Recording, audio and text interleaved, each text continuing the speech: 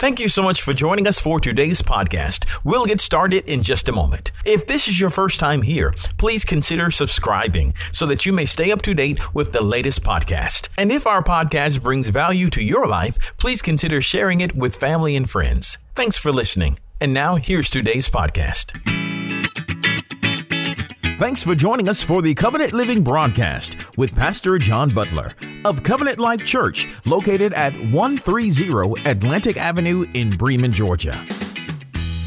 On today's broadcast, Pastor John speaks from the subject of I Loved You Enough. And now, here is Pastor John with today's message. All right, Ephesians chapter 3, I'm going to read verse 17 as well. 18 is right there in front of you. Paul says, I pray that from his glorious, unlimited resources, he will empower you with inner strength through his Spirit. Then Christ will make his home in your hearts as you trust him. Your roots will grow down into God's love and keep you strong. And may you have the power to understand, and that's on the screen in front of you, may you have the power to understand, as all God's people should, how wide and how long and how high and how deep his love is. May you experience, verse 19, may you experience the love of Christ, though it is too great to understand fully. And then you'll be made complete with all the fullness of life and power that comes from God. And then Romans chapter 8, and if you have a Bible with you, then just put a marker there because we're going to be all over chapter 8 of Romans. Verse 35 says, can anything ever separate us from Christ's love? Does it mean he no longer loves us if we have trouble or calamity or are persecuted or hungry or destitute or in danger or threatened with death? And then he has a little parenthetical statement there that says, as scriptures say, for your sake we're killed every day, we're being slaughtered like sheep. In verse 37, he answers his question, no, despite all of these things, overwhelming victory is ours through Christ who loved us. And then verse 38, he continues, and I am convinced that nothing can ever separate us from God's love.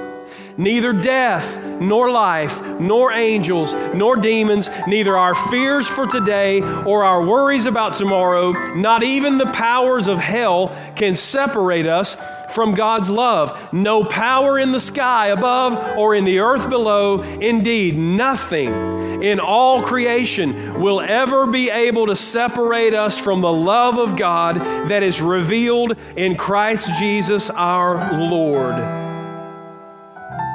Can anybody say amen to the word of God today? Amen. Lord, we thank you for your love. And I pray that you would, as Paul prayed for this congregation in Ephesus, Lord, would you help us to begin to understand your love today and help us to recognize what it does in our lives and the wonderful gifts that it unlocks for us, and help us, God, to respond to it appropriately today. In the name of Jesus we pray. Amen. Amen.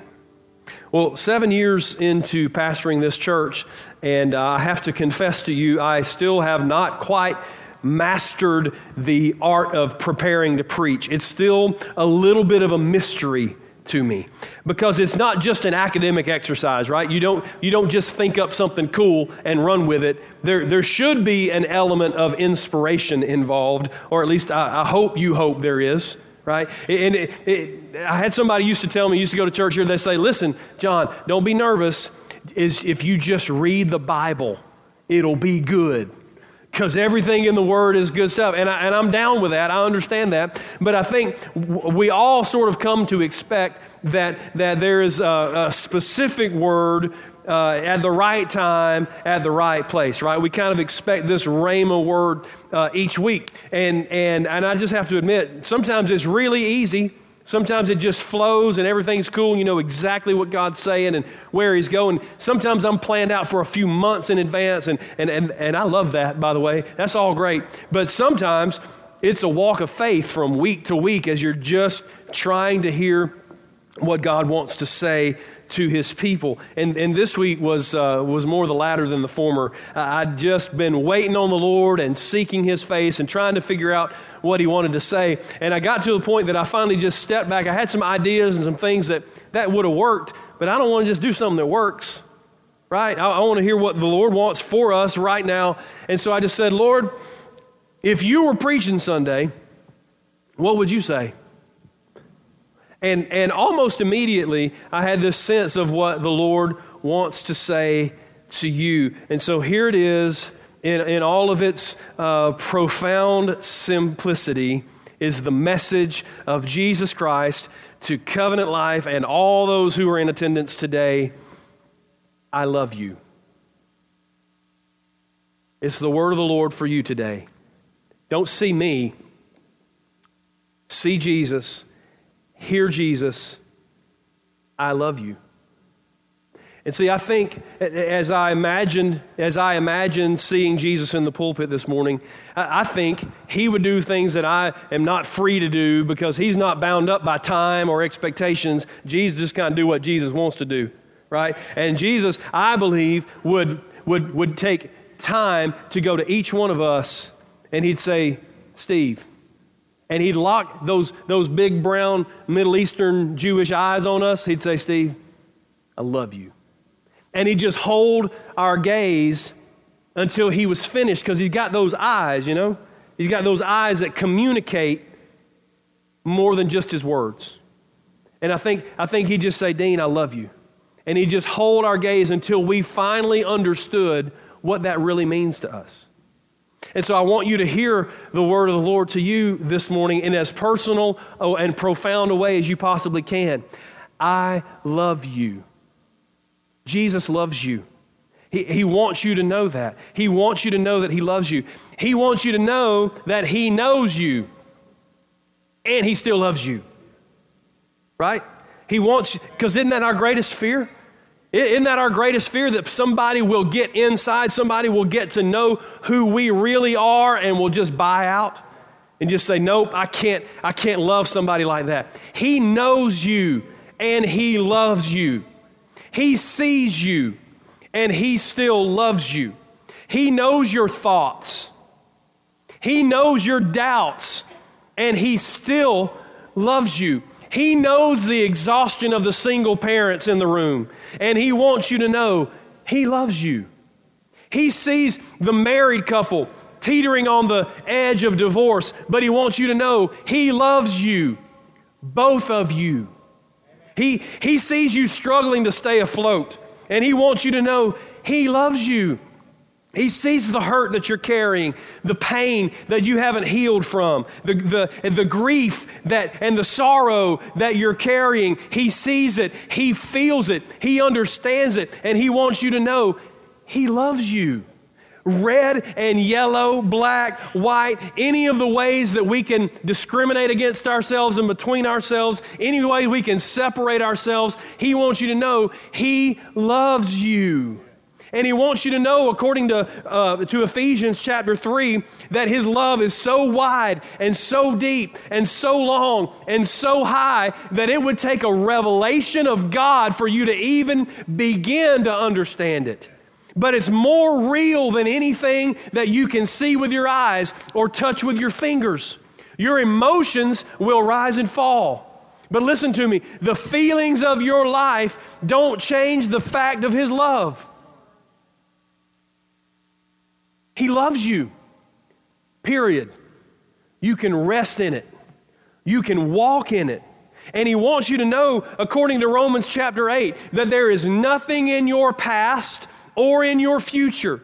There is nothing that you're going through right now. No spiritual power, no fear, no worry, no anxiety, no stress or concern, no trouble or trial, no sickness, no poverty, no failure, no persecution. He loves you.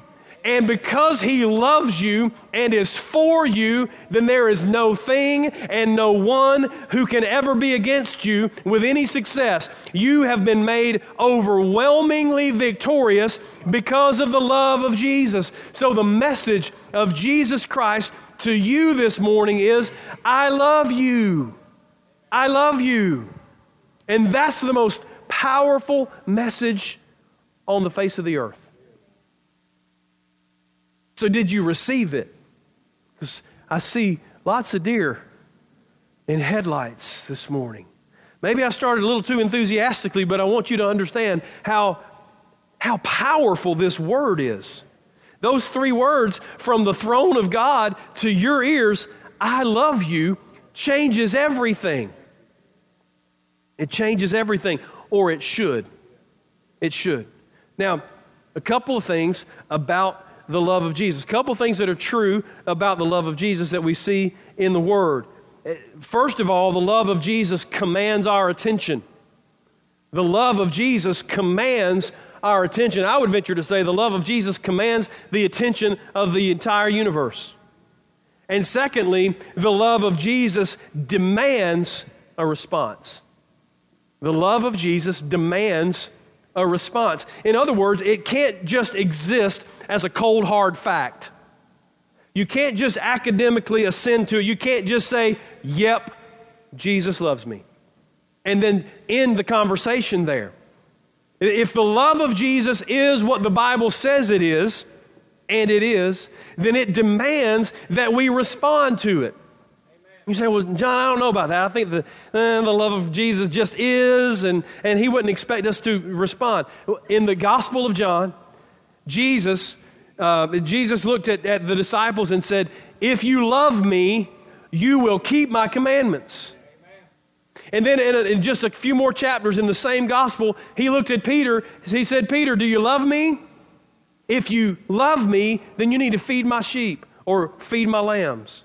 The love of Jesus demands a response. It can't be shrugged off. It can't be ignored. And so today, I want to show you from Scripture some expressions of the love of Jesus, some of the ways Jesus loves us, and then challenge you to respond appropriately.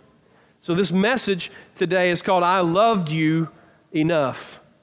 I loved you enough. And it's not me, it's His love. Okay? 4 statements of Jesus about His love. Here's the first one. I loved you enough to give up heaven to come to earth, to come to this world. I loved you enough to give up heaven to come to this world.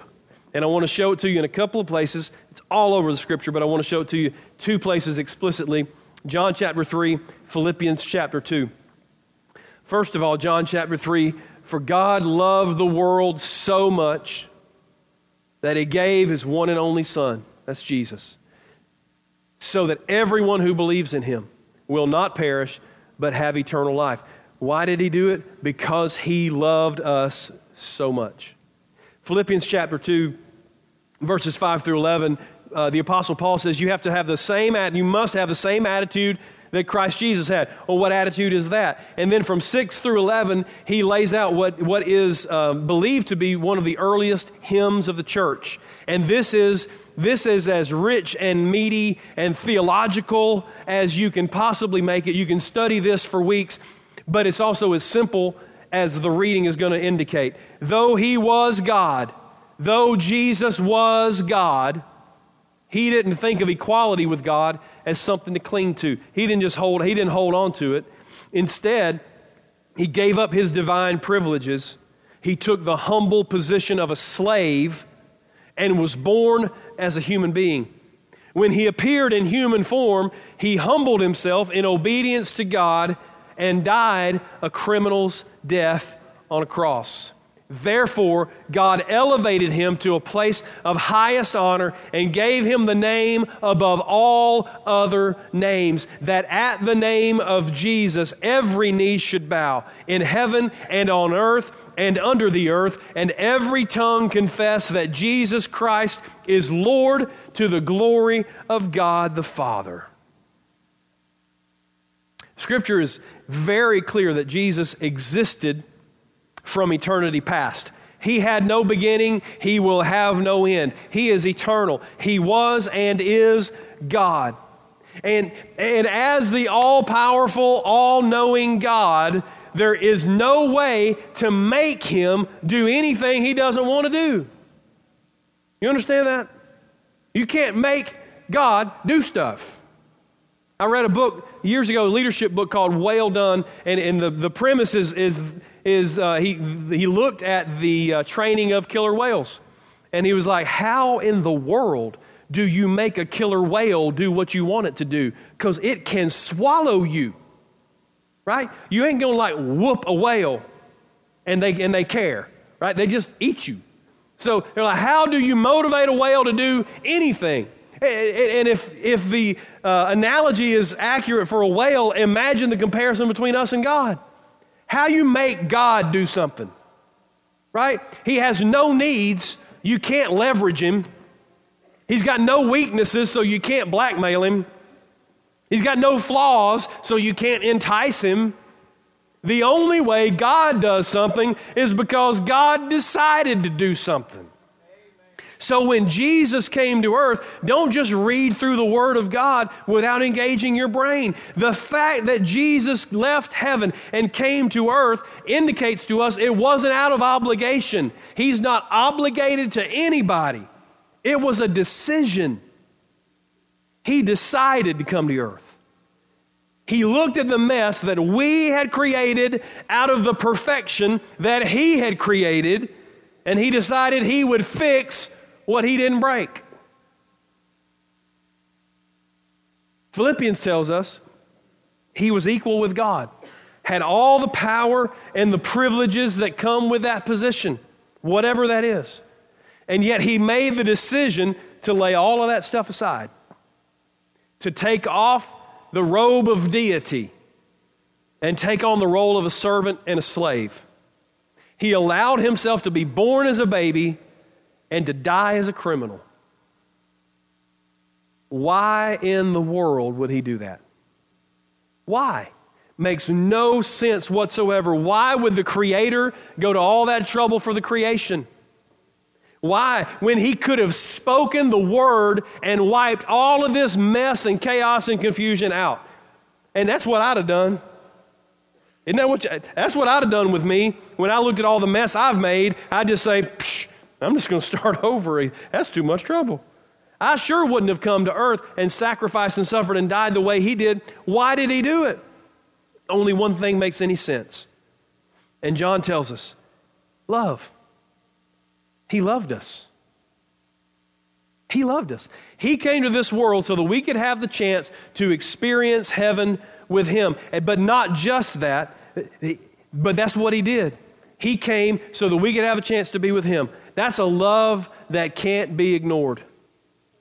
That's a love that demands a response. So here's the challenge that we have to rise to. Jesus said, I have loved you. I loved you enough to give up heaven to come to this world. Here's the challenge for us that we have to answer. Do you love me enough to give up this world to come to heaven?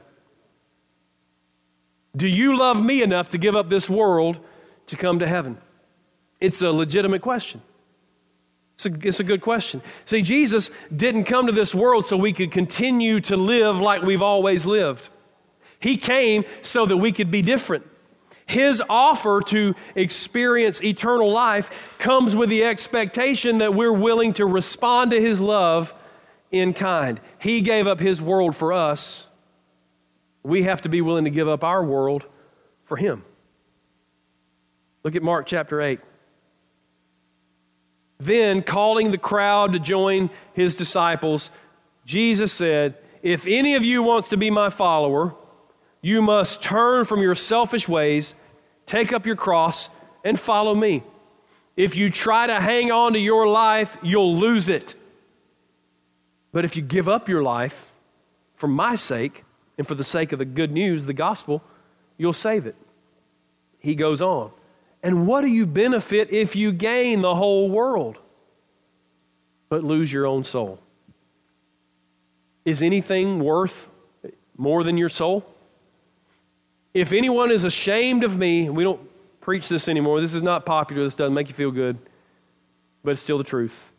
If anyone's ashamed of me and my message in these adulterous and sinful days, the Son of Man will be ashamed of that person when He returns in the glory of His Father with the holy angels. A love like Jesus's demands a response. Philippians says that because of what Jesus did, the sacrifice he made when he came to this world, God exalted him to the highest place of honor. And that one day, every knee will bow and every tongue will confess that Jesus Christ is Lord of all. So since we have the love of God poured out on us right now, doesn't it make sense to go ahead and confess him as Lord right now? Amen. Why would we wait until we're forced to do it? Why wait until the demons of hell have to do it? He loved us enough to give up his world. Do you love him enough to give up yours? That's the first question today. Here's the second statement of Jesus' love. I loved you enough to die for your sins and rise from the dead. I loved you enough to die for your sins and rise from the dead. We're going to go to Romans chapter 6, then chapter 8, 2 Corinthians chapter 5. In Romans 6 and 10, he says, when Jesus died, he died once to break the power of sin. Don't miss that. It's not just warm and fuzzy feelings that Jesus came for. He came with a purpose to break the power of sin over our lives. But now that he lives for the glory of God. Romans 8, 11 through 14. The Spirit of God who raised Jesus from the dead lives in you. And just as God raised Christ Jesus from the dead, he will give life to your mortal bodies by this same Spirit living within you. Therefore, dear brothers and sisters, let's slow down and listen to this. You have no obligation to do what your sinful nature urges you to do. For if you live by its dictates, whose dictates? Your sinful nature, you'll die. But if through the power of the Spirit you put to death the deeds of your sinful nature, you'll live. For all who are led by the Spirit of God are children of God. And then 2 Corinthians chapter 5, verses 14 through 17. This is in the NIV. For Christ's love compels us. That's the response of Paul to Christ's love. He's like, I have got to do whatever I can to share the love of Jesus, because we are convinced that one died for all and therefore all died, and he died for all, that those who live should no longer live for themselves, but for him who died for them and was raised again. So from now on, we regard no one from a worldly point of view. Though we once regarded Christ in this way, we do so no longer. Therefore, if anyone is in Christ, the new creation has come. The old is gone, the new is here. Jesus didn't come to this earth just to give us a chance to go to heaven. He had something that he had to accomplish. He had a problem that needed to be solved. It wasn't his problem, it was our problem, but he decided to solve it for us. It was the sin problem. A sin problem. The reason the world was in such a mess, the reason Jesus had to come in the first place, is because we are guilty of sinning against the Lord, and we have really no other way to be set free from that guilt. Sin requires a blood sacrifice, and we had sacrificed over the years millions of animals, and we're still guilty. Romans says the wages, the result of our sin, is death. So when Jesus came to earth, he came to be the sacrifice for our sin. 2 Corinthians 5 and 21, it says, for God made Christ, who never sinned, to be the offering for our sin. Or King James says he made him to be sin, so that we could be made right with God through Christ. That's incredible. And he did that because of his love for us. And if that wasn't enough, the scriptures that we read in Romans said, if he had not risen again from the dead, then his sacrifice for sin would have been in vain. It would have been wasted. So not only did he come and die on the cross for our sins, but he rose from the dead on the third day to give us his resurrection power. So that means he was the final sacrifice for our sin. No other animal, no person would ever have to shed their blood as a sacrifice for sin. He did it once, he did it for all, forever. And he proved that sin and death had no more power over us when he rose from the dead. So again, we have to ask ourselves, why in the world would he have given up heaven for us, but put himself through the most brutal, painful death that anybody's ever experienced? Why would he become sin for us? Why would he die and rise again? And again, we come to the same conclusion, and don't let this be a cliche. Why did he do this for us the way he did it for us? And the answer is because he loves us. Amen. He loved us so much that he paid the price for us. He knew exactly how much it would cost. He did it anyway because he loved us. And so here's the challenge that we have to rise to in face of such love. Jesus is asking, if I loved you enough to die for your sins and rise again, do you love me enough to die to your sins and walk in resurrection power? Do you love me enough to die to your sins and walk in my power? You see, that's the expectation. That's the expectation. Jesus didn't die for our sins just so we could go right back into the same bondage that he set us free from. He died to set us free. He said, old things are passed away, all things have become new. He said you are no longer obligated to do what your sinful nature tells you to do. Have you heard people say this? Well, I'm just human, I'm just going to sin. I have to sin every day. No, you don't. That's not what the Bible says.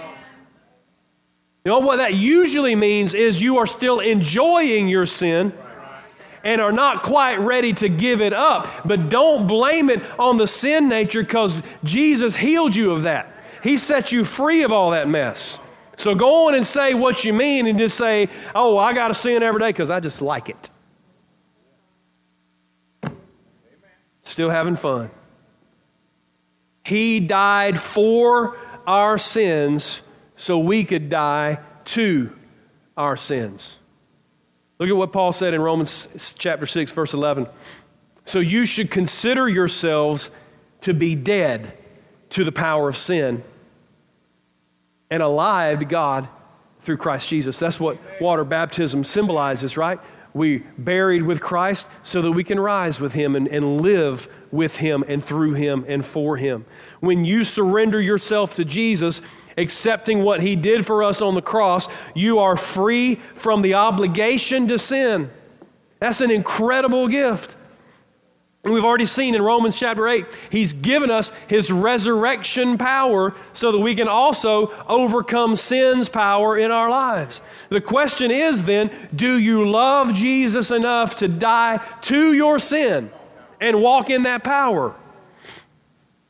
Let me explain it this way. When I married Valerie, I died to other women. Y'all catching up?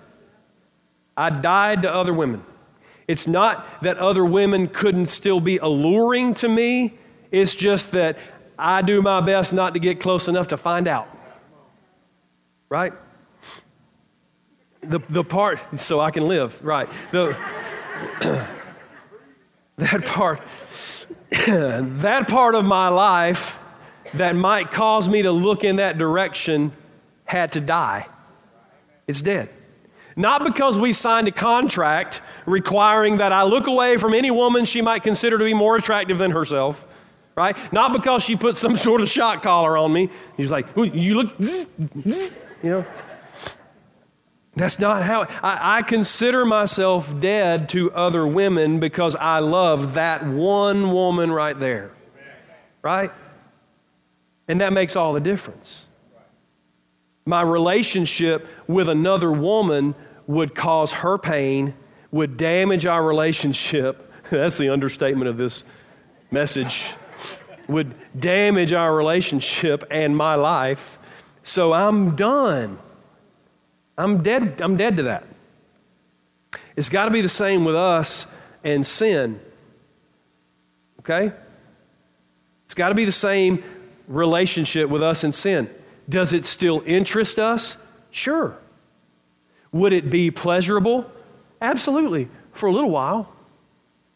But when you know Jesus, when you've tasted and seen that He is good, and you have a relationship with Him, and you've experienced the love of Jesus, you just decide that you love Him too much to risk hurting Him or damaging that relationship.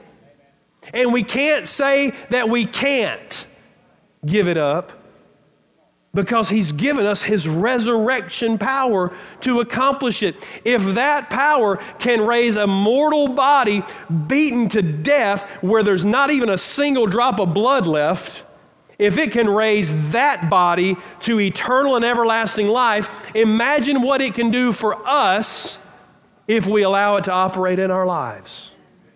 So if your question is, how many times have you heard this? Nobody says it this way. This is what they mean, is how much can I sin and still be saved? My question would be, do you even love Jesus in the first place? Amen.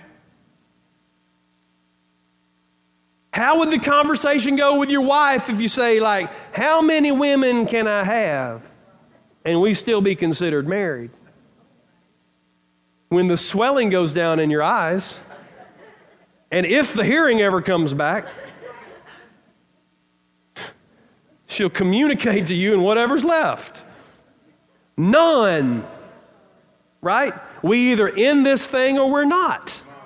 And the fact that you're considering how far you can go before it's no longer official is the wrong question. Jesus is saying, I loved you enough to die for your sins and rise from the dead. Do you love me enough to die to your sin and live in my power?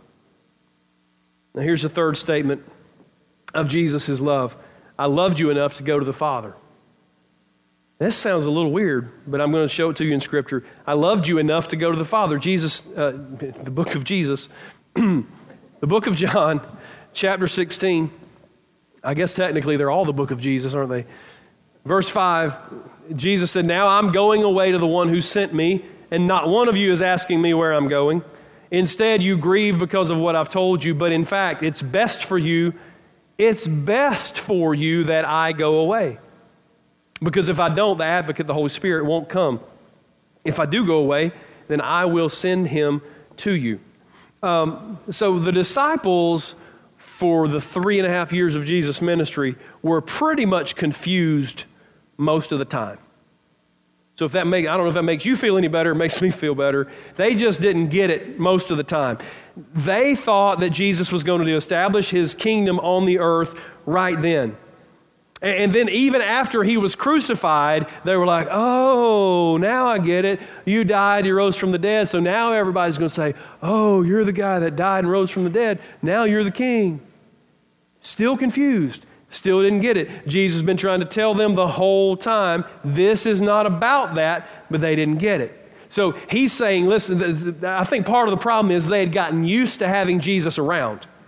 You know, we could get used to like just walking and talking with Jesus, right? They had him around. They could ask him questions. They could see him heal. They could watch him love the people, teach the people, all that stuff. They couldn't imagine a better way to live. But Jesus said, I'm going away. I'm going back to the Father because it's best for you that I do that. It's best for you that I go away. Jesus had a better plan. He's always got a better plan, doesn't he? Always got a better plan than we can think of. He said, I know you think it's time for me to rule and reign on this earth, but it's not. I know you think having me around is the best thing that you can think of, but it's not. I'm going to go away, and you're going to stay here, and you're going to continue to do the work that I started. But even better than me being beside you all the way, I'm going to do you one better. I'm going to be inside of you in the form of the Holy Spirit. In other words, Jesus said, I love you so much. I'm going to go away so that I can place myself inside of you so you never have to be alone. You never have to be away from me. You never have to be without my power and my presence and my peace and my direction. And so here's the challenge. Jesus said, I loved you enough to go back to the Father. Do you love me enough to surrender to my Spirit? Because that's why he went in the first place. You see, so many American believers, and it really is more of a North American function than anywhere else in the world, so many American believers have a problem with 1/3 of the Trinity. See, they trust the Father. They're like there with the Father. They love Jesus. Everybody, I mean, who doesn't love Jesus? But they're absolutely confused about the Holy Spirit. They don't really know what to do. They either view him as this rogue member of the Trinity causing chaos and craziness in otherwise reverent and pleasant church services, or they think he's some unnecessary add-on for super spiritual people. And neither of those is even remotely biblical. The Holy Spirit is the same in essence, in nature, in character as the Father and the Son. They are all one. They have the same goals. They have the same desires. They have the same heart for the people. They have the same desire to see you succeed as a believer. The Holy Spirit isn't an add-on, and he isn't a distraction. He's a gift. Amen. He's a gift to you because Jesus loves you and wants to be with you all the time. Why else do you give somebody gifts other than obligation at Christmas? If we're honest, right? Here, have a gift because I'm obliged to give this to you. Not because I have any sort of feelings for you, but Merry Christmas. Jesus don't do that, right? He only gives gifts because he loves people. This is a passage that you've heard, but you may not have associated it with its true and original context. And I want to read it to you in Luke chapter 11, verse 9. And so I tell you, keep on asking, and you will receive what you ask for. Keep on seeking, and you will find. Keep on knocking, and the door will be open to you. You've heard that scripture before, right? For everyone who asks receives, and everyone who seeks finds, and to everyone who knocks, the door will be opened. He continues, you fathers, if your children ask for a fish, do you give them a snake instead? Or if they ask you for an egg, do you give them a scorpion? Of course not. So if you sinful people know how to give good gifts to your children, how much more will the Heavenly Father give the Holy Spirit to those who ask him? He's a gift. The Holy Spirit is a gift that Jesus arranged for us to receive. So the question is, have you opened your life up to him? Have you invited him to take control of your life? I know lots of good Christian people who say, I want the Lord to lead and guide my life. Sincerely, they say that. He does that through the Holy Spirit. That's how that happens. So he wants to meet that desire in your life. He does it through the Holy Spirit. Do you love him enough and trust him enough to surrender to his Spirit? And here's the last of the statements of love for Jesus. And this is a present tense love for a future promise. Jesus says, I love you, present tense, enough to come back for you. I love you enough to come back for you. Look at John, two places, John 14 and 1 Thessalonians 4. This is not just a funeral scripture. Jesus said, don't let your hearts be troubled. Trust in God. Trust also in me. There's more than enough room in my Father's home. If this were not so, would I have told you that I'm going to prepare a place for you? When everything is ready, Jesus promised us, I will come and get you so that you will always be with me where I am. And 1 Thessalonians chapter 4 begins to tell us how that's going to happen. We tell you this directly from the Lord. We who are still living when the Lord returns will not meet him ahead of those who have died. For the Lord himself will come down from heaven with a commanding shout, with the voice of the archangel, and with the trumpet call of God. First, the Christians who have died will rise from their graves. Then together with them, we who are still alive and remain on the earth will be caught up in the clouds to meet the Lord in the air, and then we will ever be with the Lord forever. I just blended 2-3 versions, just take your pick. So encourage each other with these words. That Jesus is coming back to this earth is one of the clearest doctrines and beliefs of Scripture. It's just It's just a scriptural fact. His 33 years on this earth were just a precursor to his future reign as king of this world. Before that happens, in what's called the rapture of the church, that was described in 1 Thessalonians, he will come back to earth's atmosphere and will welcome his children home. And those who have surrendered their lives to Christ, whether they are alive at the time of his return or if they had been dead for centuries, will be welcomed into his presence as Jesus makes good on his promise to come back for those who follow him. But just as clear as the fact that he is coming is also the fact that not everybody is going to be going with him. Not everybody is going to be ready. Even though he loves everybody. Even though he made a way for everybody. Not everybody is going to be ready because not everybody is going to be looking for him. So here's the response to this expression of Jesus' love. I love you enough to come back for you. Do you love me enough to be ready? Do you love me enough to be ready? 1 Thessalonians, we read to the end of the 4th chapter. This is the beginning of the 5th chapter, verses 4 through 8.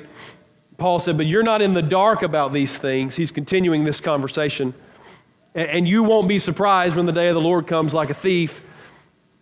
For you're all children of the light and of the day. We don't belong to darkness and night. So be on your guard, not asleep like the others. Stay alert and be clear-headed. Night is the time when people sleep and drinkers get drunk. But let us who live in the light be clear-headed, protected by the armor of faith and love, and wearing as our helmet the confidence of our salvation. How do you get ready for the rapture? By being alert, by being clear-minded about the things of God, by being spiritually focused and committed to Him, by wearing the whole armor of God. You've set aside sin and distraction, and you're living your life with the realization that Jesus might come today. Not out of fear, because when you're in right relationship, you have no reason to fear, but out of anticipation. Valerie and I don't travel a lot, and we rarely travel separately, but when she does travel without me, I can't wait for her to come home. I'm anticipating her arrival. Why is that? Because I love her. I love her. And because I can't do Haley's hair without her. But that's a whole other subject. You should have seen that poor old ponytail I sent that child to school with. But anyway, now we always have an agenda. I know when she's coming home. It ain't like she's just like, I'm in Chicago, I'll just be home sometime. We know where she's going when she's coming home. But imagine if you didn't. Imagine not knowing. You get up every day wondering, I wonder if she's coming home today. Right? I wonder if she'll make it home by lunch. I wonder if we'll get to have lunch together today. I wonder if I'm going to have to wait one more day to see her. That's what you do when you love somebody. You stay ready. You're always ready to see them. Let me ask you something. Do you love Jesus enough to get ready and stay ready? He is coming back.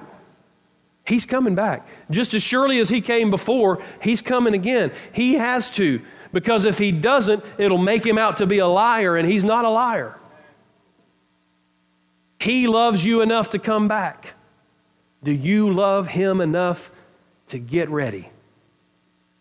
So here's the bottom line today, and I want to make sure everybody understands this. You've been very patient. I want to make sure that nobody misunderstands. The love of Jesus is not dependent upon your response.